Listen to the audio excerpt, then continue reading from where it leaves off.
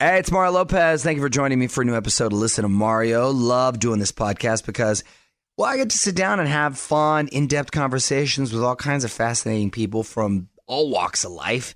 And this week, I'm going to be chatting with a dude that I've known for a really long time, Bert Marcus. Bert is the guy behind this new Netflix doc called The American Meme. It's all about the dark side of social media.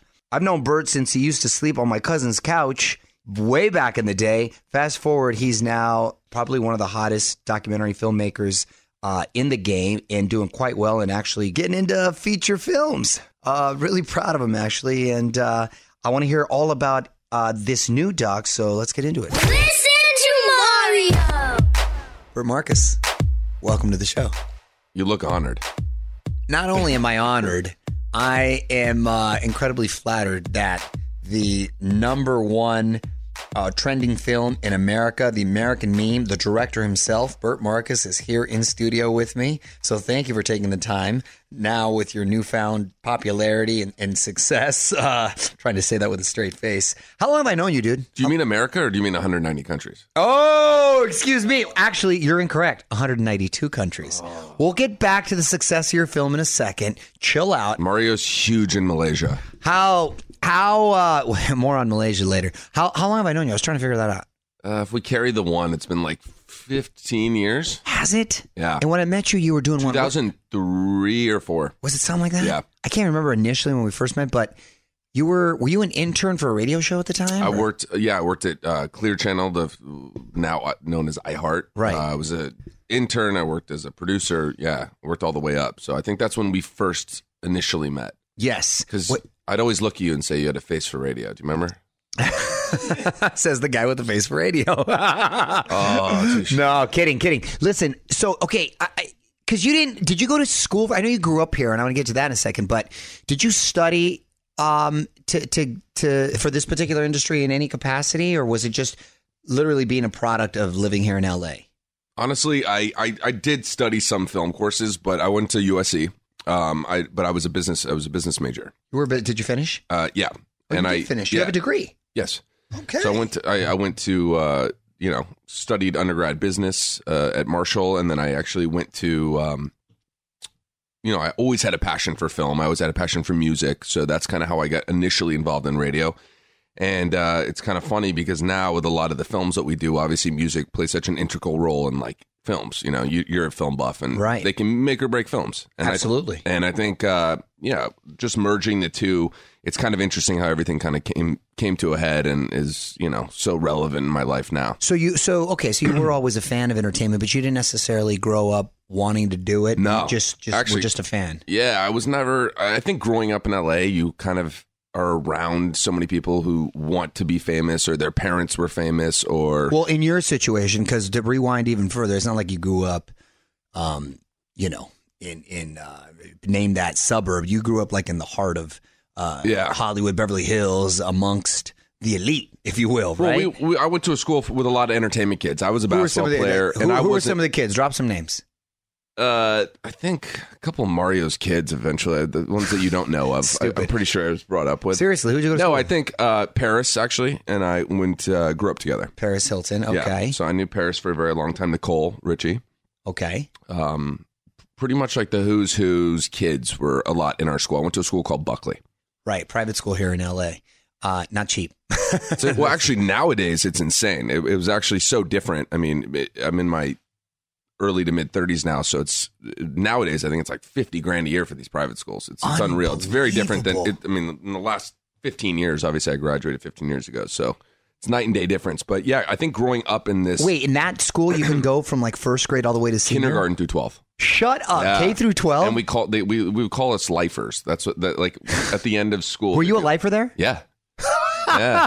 How'd you like that, dude? It's interesting. It's like being it's like I tried to be like the Ferris Bueller in my school, so it was fun. For me, I was like a big fish in a small pond. So, it was always fun for us. I grew up with a lot of the same kids, and we all like loved it and loved playing sports there, and, always ripped on each other since we were young. So I imagine you get very close to those people. Well, it's weird when you're about to graduate and you're like, wow, I'm actually about to enter the real world. That's a little shocking. So, I think I had a countdown. Most kids are like extremely pumped to go to college and just get let loose and go crazy. And my parents were always super chill with me and, trusted me. So I didn't really have that need to just break out and just go nuts when I went to college. So for me, I already had a job and I was working through high school as well. So what were you doing in high school? I was working in radio. That's when I started. Who hooked you up in radio? That's when I started. I actually just started with an internship.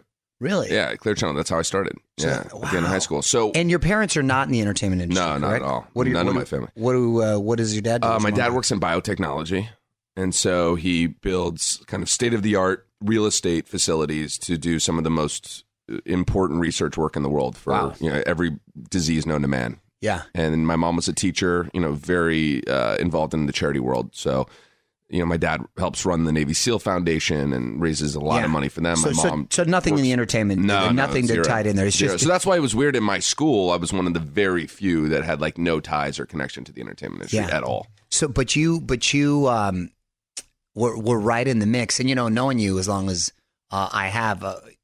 One of my favorite things about you is you don't come across affected. Like you don't.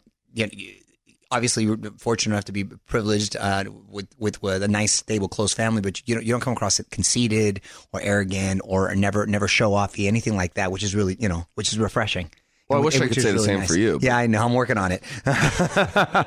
But no, I appreciate that. Coming from you, that means a lot. And you've always been, for everybody else, like Mario's always been like kind of a big brother to me. So I do appreciate that and keep me in check and in line, maybe break a rib every now and then. Right. Oh, wait. Did we spoil? It was my buddy Tootie who broke your rib, wasn't it? No, me? I'm pretty sure you did. Did I do? When you punched me in a parking lot or something. Oh, you're so stupid. I didn't punch him. Tootie was there. You're jumping my timeline, Bert. Let's stay on course. I hate when he gets all flushed too. You so start looking stupid. like The Bachelor. You're so stupid.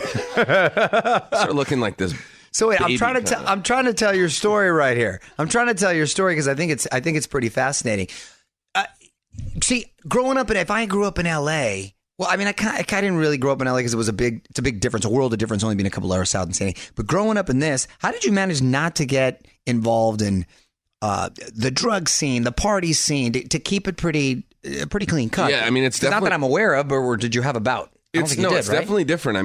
Listen, the first time I had seen drugs was probably like fifth grade, and fifth grade, what, like 9? No. Kids, fifth and sixth grade was a very popular time, and I think it is even now, where a lot of people's parents and stuff were involved, and had access to different types of substances and pills and stuff like that, and a lot of kids would come around, and I think a lot of it just comes to how you're raised. Being a father, and you're a great father, which I respect immensely, and I think that's something that's so crucial. Because in the world we live in, it's insane. And I think the biggest thing for me was I was always grounded by my family. So no matter what, and we didn't come from like this upper class family when we were growing up. We didn't come from that. My dad was a hardworking lawyer and worked really hard, but he didn't really take it to the next level in his career till we were in college.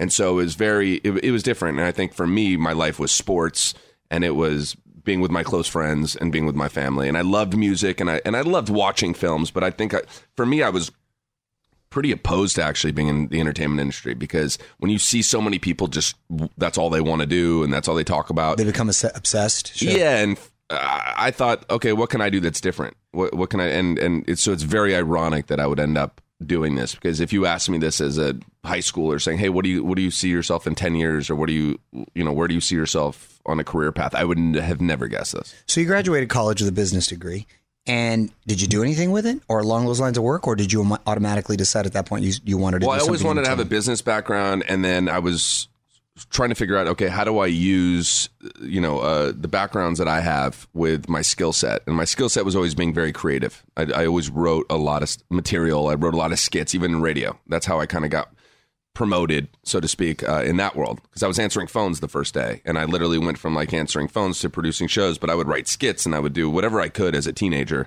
to be creative and let my creative kind of whatever you want to say get out there. And I was pretty pumped about being able to be exposed to different artists and different music, but radio only has a certain amount of creativity that you can have, unfortunately, right? So, because there's a program director, there's a music director, there's so much structure, as you guys know. And so there's only so much you can do. So I was always like, how can I, I have so many great stories. You wanted to tell stories. Yeah, I wanted to tell stories, and I wanted to also share stories that were also true. Well, that's one of the things that I love about the films is I love documentaries. I'm a fan of documentaries, and your focus has primarily so far been on documentaries. When did you take on your first film? When was that? We did my first film shortly after college. We started working on a film called Teenage Paparazzo, which we took to Sundance. I'm in that.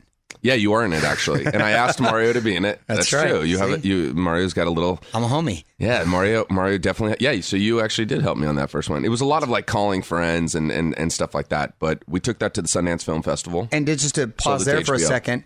Yeah, you sold it to HBO. That got a lot of critical acclaim, and essentially it was sort of peeling back the curtain on paparazzi and their lifestyle. And there was a little kid. Hence the Teenage Paparazzo. And that was kind of one of my first inspirations because growing up in LA, like we were talking about, it's almost like squirrels chasing nuts. It's like God took nuts, threw them all over the city, and the squirrels ran wild. And you're like, whoa, like what is happening here? And this was a perfect example. It was that being at, the nightclubs or dinners or any of the hotspots in Hollywood, there was a huge influx of like paparazzi at that time because it was before the cell phone. So we're talking 2010. Paparazzi, I mean, I know it's always been around, but when did it get nuts? When do you think it went next level? I think it was that era of our generation was that 2000, I would say 8 through 2011. Yeah, I was trying to find a time of it. I guess it would be like around that time. Because it was before everyone started the whole selfie craze and before we were walking around like our own paparazzi. Exactly. So, okay, from Teenage Paparazzo. So it highlights a 12-year-old paparazzi kid who's essentially trying to become famous by taking pictures of famous people. It's like the ultimate paradox. Do you know what became of that kid? Yeah, actually, I still keep in touch with him. Oh, look at that! Austin. What's he doing? He's a good kid. He's, he got involved in nightlife for a little bit, and now he's getting back to his like true passion, photography, and now working on production, trying to become a cinematographer, DP type style. Oh, look at that! Yeah, so he's doing well, and I definitely talk to him every few months. Good for him. And from Teenage Paparazzo, your next film was How to Make Money Selling Drugs. How to Make Money Selling Drugs. I love all these subjects, by the way, and they're all fascinating. What was the objective in that particular film? A how-to guide from every aspect of how everybody on every flip of the coin. Why'd you want to tackle that? Is affected by the drug industry. At that time, it was such a timely. It was a topic that was extremely timely. That was extremely controversial. It was before the legalization of marijuana anywhere. But even before marijuana, I mean, it was like when people were facing 20-year sentences for marijuana possession. And for us, it was how do we come up with a very interesting, fun, entertaining, catchy way of doing it? And it's almost like a how-to Cliff Notes guide on how you make money from every side. So it's how everyone from the DEA to the users, to the dealers, to the people suffering. So it's a pretty interesting film. It's on Amazon. You can still check it out. What'd you learn? Let me rewind a little bit. What'd you learn from the paparazzo experience? I just, it's always interesting as you're making films, you learn things every time as far as like how films come together. What was your takeaway? From the actual film or the making the film? Both. I think from the actual film, it was pretty jaw-dropping and eye-opening how far people will push the limits to become famous. And I think that's what almost led to where we are now in society. And at that time, it was, like I said, watching a 12-year-old kid homeschooled, just that thought, so that he can go out all night long till 5 a.m. to take pictures of people and become this kind of phenomenon is very fascinating. And to kind of see how his parents really pushed and pushed it and tried to, here's his driver, here's his home tutor that's going to work with him during the day so that he can go out till 5 a.m. and he's 12. Yeah. It's just kind of, it was pretty fascinating. And what are you going to do with that when you're older? Right, exactly. And with How to Sell Money? How to Make Money Selling Drugs. Yeah, I mean, it was what was the takeaway for you there? I think the important thing was to each drug law had to really be, looked at with some clear eyes and some fresh eyes and see like, look at our prison system and look at the people who are suffering and look at how addiction is affecting people and what are the ways in which we can deal with that and help people as opposed to just throwing people in jail and having them suffer and actually making the world worse. From that movie was Champs next? Yeah.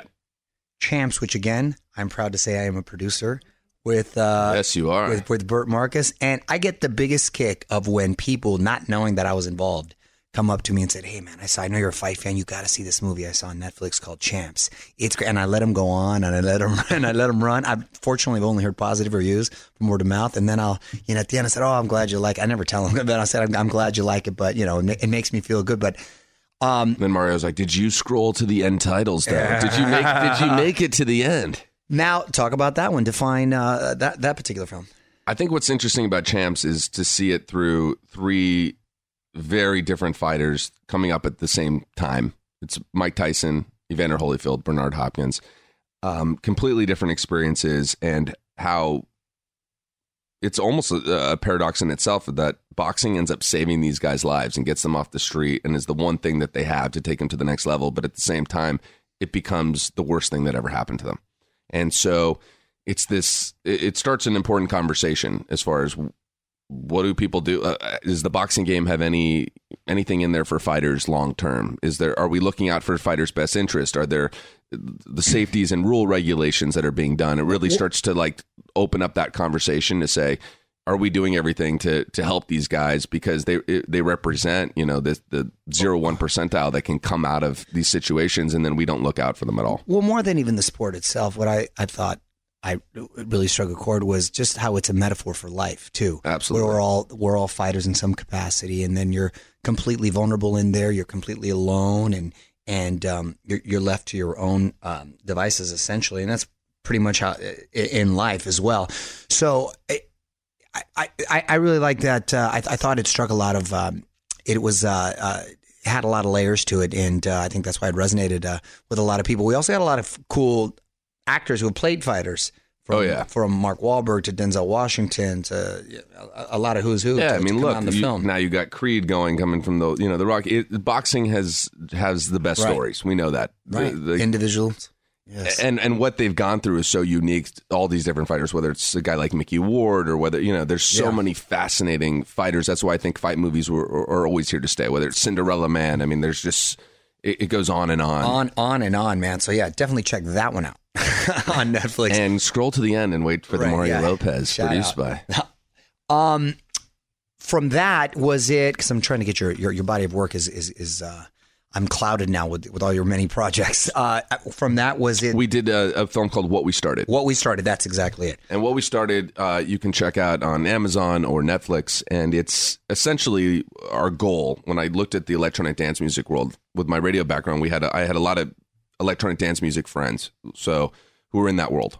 So I had a lot of DJ friends, producer friends, and a lot of guys were coming up to me being like, "Look, I know you're in the doc space. I know you're in trying to make films and trying to make cool projects, but everything in this kind of genre that we love and in our world has been very promotional or had some sort of agenda. It was always made by somebody who was pushing something. So it was about a particular artist or festival. It always was like going to push something." Mm-hmm. And they were like, "We have never seen kind of a film on electronic dance music that's from an outsider's point of view." And it's not, I am definitely a fan of some of the music and some of those artists and great producers and DJs, but I'm not intricately involved in that world. Sure, and it's so, not your scene. Yeah, and I thought they thought seeing it from like a completely outsider's point of view, and coming into this world, how could we make a project that is kind of like the definitive film of this genre and really encapsulating such a rich history, because a lot of people thought electronic dance music came and burst off the ether in the last 5 years when you started hearing it on every show. But it's been around. Yeah, and it's gone, and every major artist started using electronic dance music producers, whether it's Lady Gaga, Beyonce, Jay-Z, Ed Sheeran, Usher. All of them. I mean, you name it, they all have these kind of DJ producers. And it is amazing when you hear the success and the amount of money these EDM DJs. I mean, unbelievable. Some of the biggest earners in the music business. And I found it also fascinating that most of them are not too many Americans. No. They're all like Eastern European kids, right? And what's funny is everyone thinks electronic dance music came from Europe, but really it originated, when we were talking about 30, 40 years ago, it originated in Detroit, New York. Why didn't it resonate with American kids too? Why did it take the Eastern European kids to take I think it all goes in phases, and it fuses itself in different genres. I mean, there's so many genres and subgenres of electronic dance music. It's unbelievable. Yeah, but all your big earners, big money makers have been your Absolutely. And the leads, Calvin Harris's and Tiesto and all those guys they're not from here. for sure. And I think what happened is a lot of this music kind of moved it. That's what the film shows. The film shows what we started really shows the evolution of the last 30 years. But instead of telling it like in a history lesson, or if you don't really care about that kind of genre, it's told in a completely non-linear way. Right. So we took essentially, I would compare him to like almost like the Justin Bieber of this genre, Martin Garrix, who at the time was 16 years old, Right. downloading equipment online. His dad was he was homeschooled, dad managing him, trying to just basically be the quintessential bedroom DJ. Right. And then we juxtapose him with a guy like the Springsteen of electronic dance music. His name's Carl Cox, and he is a lot of people in America are like, who's that? And then you go anywhere in Europe, this guy is the king. Yeah. The pioneer, the OG of this genre, and probably the most well-respected guy, Crazy. producer. And you show a guy who, like you said, has a USB stick, plays a pre-recorded set that's 2 hours, and he produces the music, goes on stage, makes $500,000. And then a guy like Carl, who literally never plays the same song twice for 10 hours, sometimes plays up to 12-hour sets without taking a break. They takes one bathroom break, and they bring up beers, pizza, and the guy is a legend. You go to Ibiza, you go to any of these places. So we're juxtaposing two polar opposite people in that genre, Right. who would never meet in a million years. They didn't meet until our film. And we intertwine their stories through this 30-year history. And it's pretty fascinating and completely different results. And this guy's kind of on his way of retiring and kind of settling down. And Martin's kind of taking that next step to be past the baton in that genre. I love you could look at certain directors, whether it's Scorsese, Spielberg, and you see the way they shoot certain films, and they have a certain tone and approach. I think you've done a pretty good job of carving out the look, the feel, and the music's always on point. I want to talk about the number one trending film in 192 countries. By the dashingly handsome 6'4" Burt Marcus. Do you mind saying that again without laughing? I know, I was trying to say with a straight face, dude. I'm not that good. Let's do I'm that. Not that good of an actor. Let's do that one again. It's not a little muffled. Listen. This in my good ear. This part is true. Well, actually, all of that's true. Yeah. So I don't. Congratulations, first of all. When you put it on Netflix and it's on the Splash, that's a big deal, man. Especially with all the content right there. The American Meme. That's the name of the film. Do you like the title? Yeah, it's great. I do like. People had mixed feelings on the title. I like. Why? The What title. were they thinking? I don't know. I think my own editor was like, "You cannot go with this title," and I was like, What were the other contenders? I don't remember his the ones he wanted to throw in the ring. What were the ones you considered? This was what I thought since day one, because to me, a lot of people thought maybe it would make it not as relevant around the world because you're making it the American. You have a big American flag on. But America is relevant around the world. 100%. That was my feeling. And everyone around the world wants to come to America for the American dream. Right. And this dream has ever so changed. Hence the American Meme. Yeah. And meme is what? Me. So Yes. we're in this me world. So there's a lot of plays on it that make a lot of sense. No, I like the title and I like the film. And for those not familiar, tell us about it. So the American Meme was really influenced, like we were talking about earlier, like growing up in LA was a real inspiration for where this film came from. I don't think I could have made a film like this or even wanted to make a film like this if I wasn't born and raised here. And I think when you see how everybody used to, when you're growing up, a lot of kids, I think, and you can probably relate to this, everybody kind of had these aspirations of having these careers or, their future. And they'd be like, oh, what do you want to do when you're older? And people are like, I want to be a doctor. I want to be an astronaut. I want to be a lawyer. I want to be a basketball player. Like it was about, and when you ask them why, it was really, there was a reason behind it. There was, I love this, or this is my passion, or I want to change people's lives. I want to help the world. I want to discover this thing. I want to accomplish this for this reason because I love this. I want to be a comedian because I love making people laugh. There's a passion behind it. And it's so, I was going to just keep going for 10 minutes. So we get it. So where's the Cricket app when we need it? Do you have that Cricket app? It'll come. Even for myself, I need that. And Tootie especially. So basically the idea was there was a passion and people really wanted to perfect a craft. And I think that is something I've noticed that has gone completely missing. When I talk to young people, when I talk to, nieces and nephews and cousins and anybody that's young that I meet. Is that the Kardashian effect?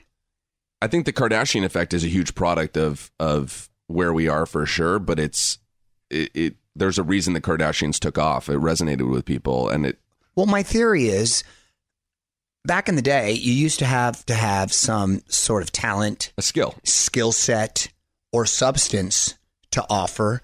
And when you have someone like a Kardashian who achieved this level of fame, your breakout role is essentially a sex tape, and you're able to make these millions of dollars, and you don't necessarily have a skill set, of talent, or fill in the blank. Most people really don't. So every kid is at home saying, well, I can do that. I mean, right? At the end of the day, also a product of, she was exotic looking at the time when there was nothing but Paris Hilton sort of in that look. At that time. And maybe at that time. So maybe that had its effect on it. But it is impressive the way they've been able to sustain. Well, their and been mom's able a to parlay. genius. There's no doubt. Kris Jenner is a genius. We know this. But my point, going back to my original question, is: do you think that was just sort of part of this generation where it's more about being famous, more about not having to develop a skill set or nurture a talent or put in any effort? They can all be their own stars in their own movies because of their phone. Well, I think as democratized as social media has allowed us to be, and how accessible, and it's kind of knocked down the barriers to entry in a lot of fronts. And when you want to do something in the entertainment world, right? We all now have a phone in our hands or in our pocket at all times. We have a camera. We have access through social media to get it out to anybody and everybody at any given time. You can contact anybody. Think about this. Any human being can DM Mario Lopez right now in the world. Truly. It doesn't mean you're going to necessarily read it, but they can. And it can. There's a very good possibility that you could open it or could see it, whether you want to decline it or not. You never know. Which I've seen you do a few times. Just saying. No, but I think that's as democratized as it is. You have to use it as a certain type of a tool. And what I think a lot of people have looked at it as is a way in which to get their name out there, become famous, and become and have this everlasting like motivation to try to become relevant and stay relevant. So with this film, The American Meme, you're essentially looking at social media, the impact on society. It's like a social experiment. We don't know the effect. I was trying to think, when was like the first meme? I can't remember seeing the first meme. It's relatively young, right? What, 7 years, 8 years? It's not even, yeah, it's probably Is like it 7. even that? It's probably about 7, right? Yeah. It's probably about 7. And Twitter came on the scene when? Maybe 10 years ago?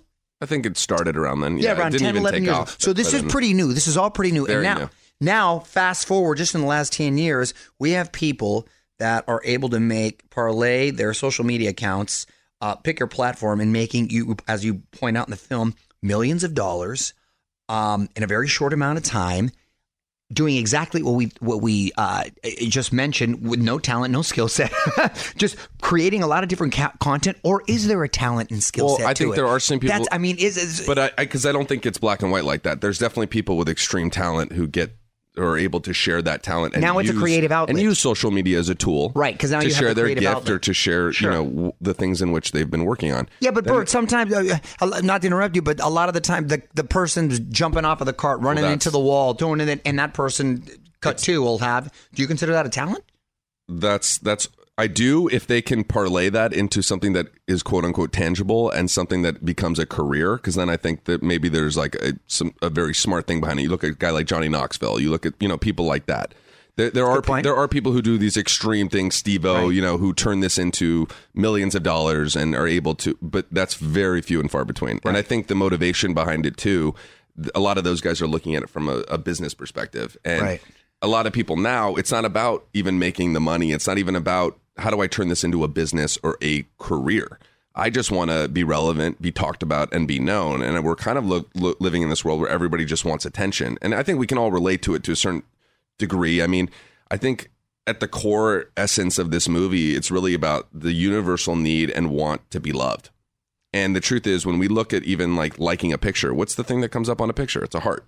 And I think there's all these subliminal small things that, like you were saying earlier, the phone that we see right here and all the technology and these social media platforms are a drug that we do not know the repercussions of. This is so new. How our brain and how our lives are affected by it we're at the beginning stages of this. Well, as you know, too, as as lucrative as it could be for a lot of people, there's also a lot of it could be detrimental for like with the bullying, with the negativity. It's a platform for hate. So, which I guess and comes addiction. The CDC just recently came out with an article saying that after opioids, they see in the next 10 years, the number one addiction that's going to plague the world is going to be technology and social media. I just heard a stat, too, to piggyback on that texting and driving or checking your phone and driving has now surpassed drinking and driving as far as deaths and accidents. Oh, I believe it. Can you believe that? Is that crazy? Because think how often our brain... But that's scary. That's sad. If you're like, wow, it surpassed that, that's a trip. Think of the people that you were even mentioning who are going off these cliffs and doing all these extreme sports, trying to capture the shot for their social media account and die. I mean, there's thousands. Yeah, literally, it's unbelievable. Well, in this film, you sort of see it through the eyes of Paris Hilton, your old school buddy, who was sort of. I mean, Paris was sort of like with the blueprint of, with all due respect, just being famous because of the last name and not necessarily singing or dancing or acting. But she was very, very clever in recognizing herself as a brand and being able to parlay that into huge success with all the tons of products that she has. And able to sustain this brand too, which is still very relevant all over the world. But you also learn that she comes across very lonely, sad. She looks like she longs for more. She's stuck. She said something that resonated with me. She said she feels like she's stuck as a 21-year-old party girl. She's how old now? For 2 decades, she said. For 2 decades. Yeah. That's like, wow. That's a trip. You also focus on very famous guy on Instagram, the Fat Jewish, Josh Ostrovsky, who I like how you highlighted him because he was the first big Instagram star that I was aware of. But then later you show how there was a lot of controversy because of this plagiarism, and Comedy Central took a deal away, and he sort of owned up to it, but didn't have any shame about it. And now he's sort of still plugging away, and he's got interns working for himself, along with some great models. But the guy I found fascinating was, happy to say, the guy I introduced you to and hooked you up with, my boy Kirill, who I met as a photographer, and he calls himself the Slut Whisperer after changing many handles. But he's found this particular niche where he's partying with these girls, giving them champagne facials, as he says, and he's got very biting commentary, cutting edge, and he's a very funny guy and very smart guy, you can tell. But again, also very lonely, depressed, longs for more. You see the bond with the family. You can tell he's a child of immigrants like myself. He comes from a very strong family. The dude pounded, I've never seen anyone down a whole bottle of Patron in like 3 seconds like it was water. That, I don't know if it was impressive or scary, probably both. But to see him... scary because I don't know that our insurance covers that. Yo, that was, wow. That was crazy. So, like, I was concerned homie was going to die at one point. You're going to have a death on your too. I literally had a sound guy just staring there. at me like, is this allowed? Yeah, so exactly. And then the other one, Brittany Furlan, who, that was fascinating. She was a girl... who came out here, nice Italian girl from Philly. Yeah, first star of Vine. First star of Vine, came out here to be an actress, was struggling, couldn't, like thousands of people, was having a hard time with auditions. She heard about Vine. She started creating content on her own. She blew up. She was doing really well.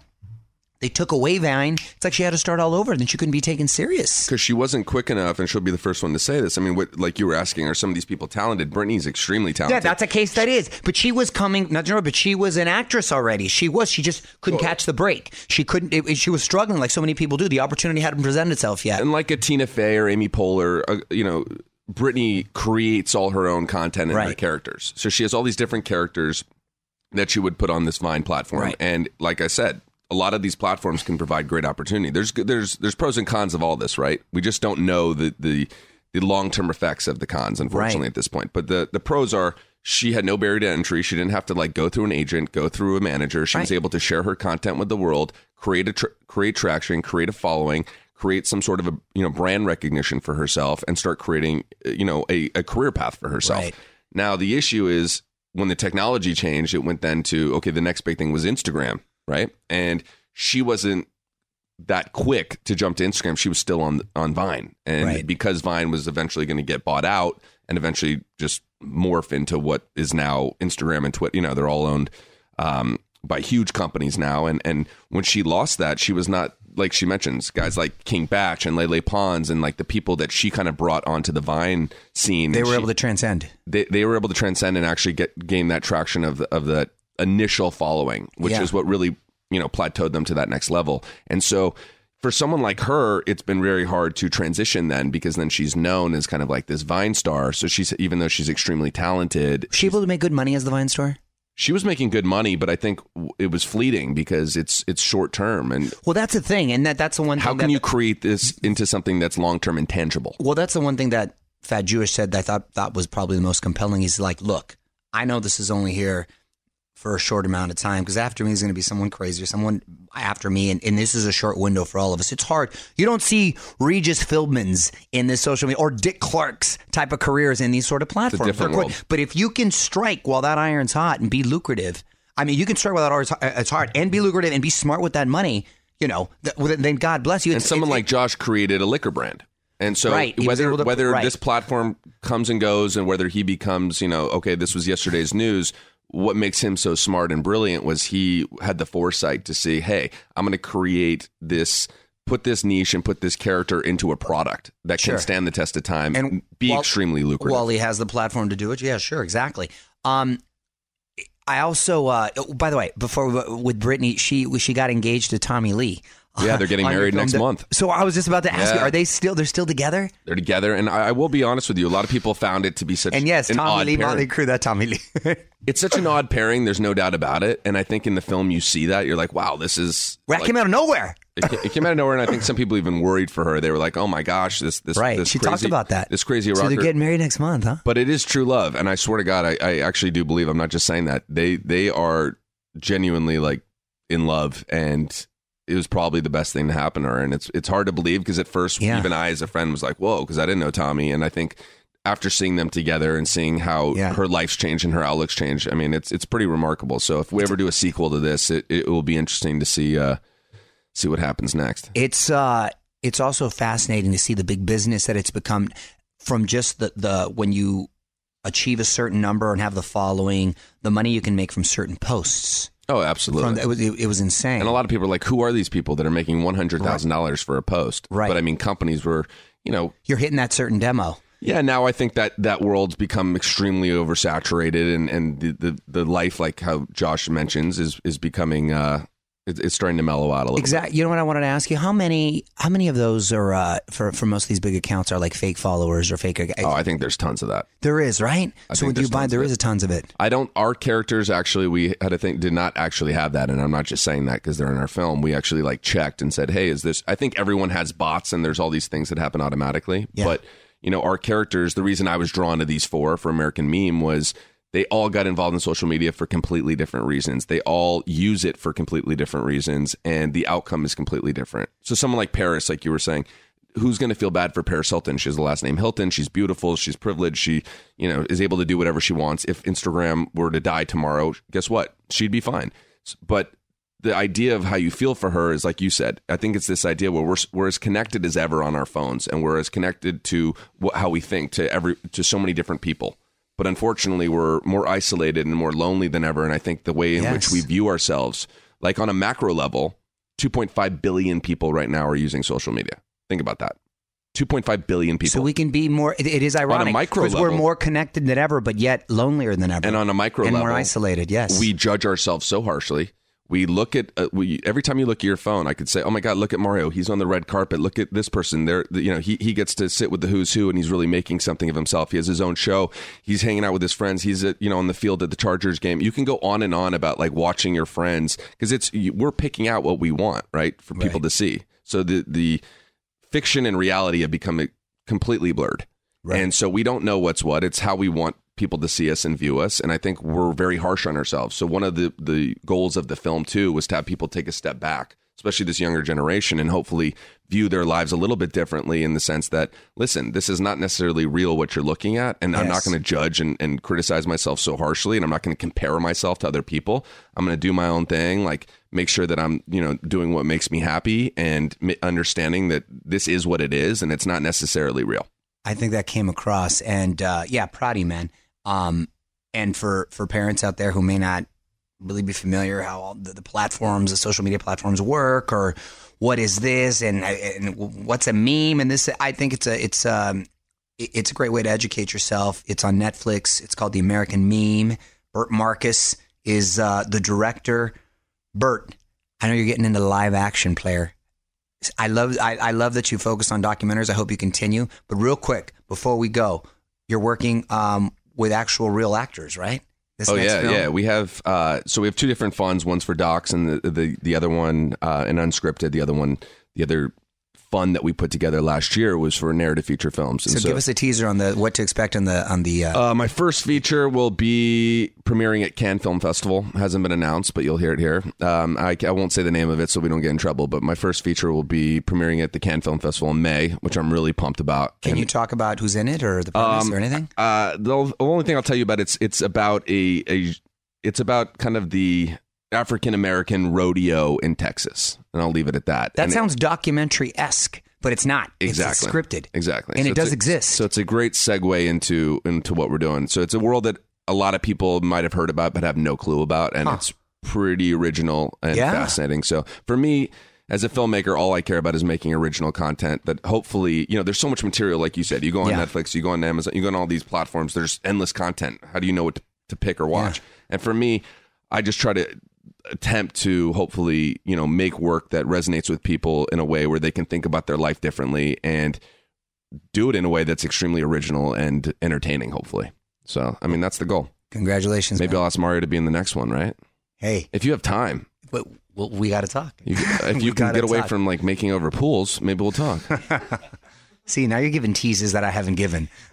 We'll talk about that later. Stay tuned, guys. Stay tuned. Bert Marcus, thank you for hanging.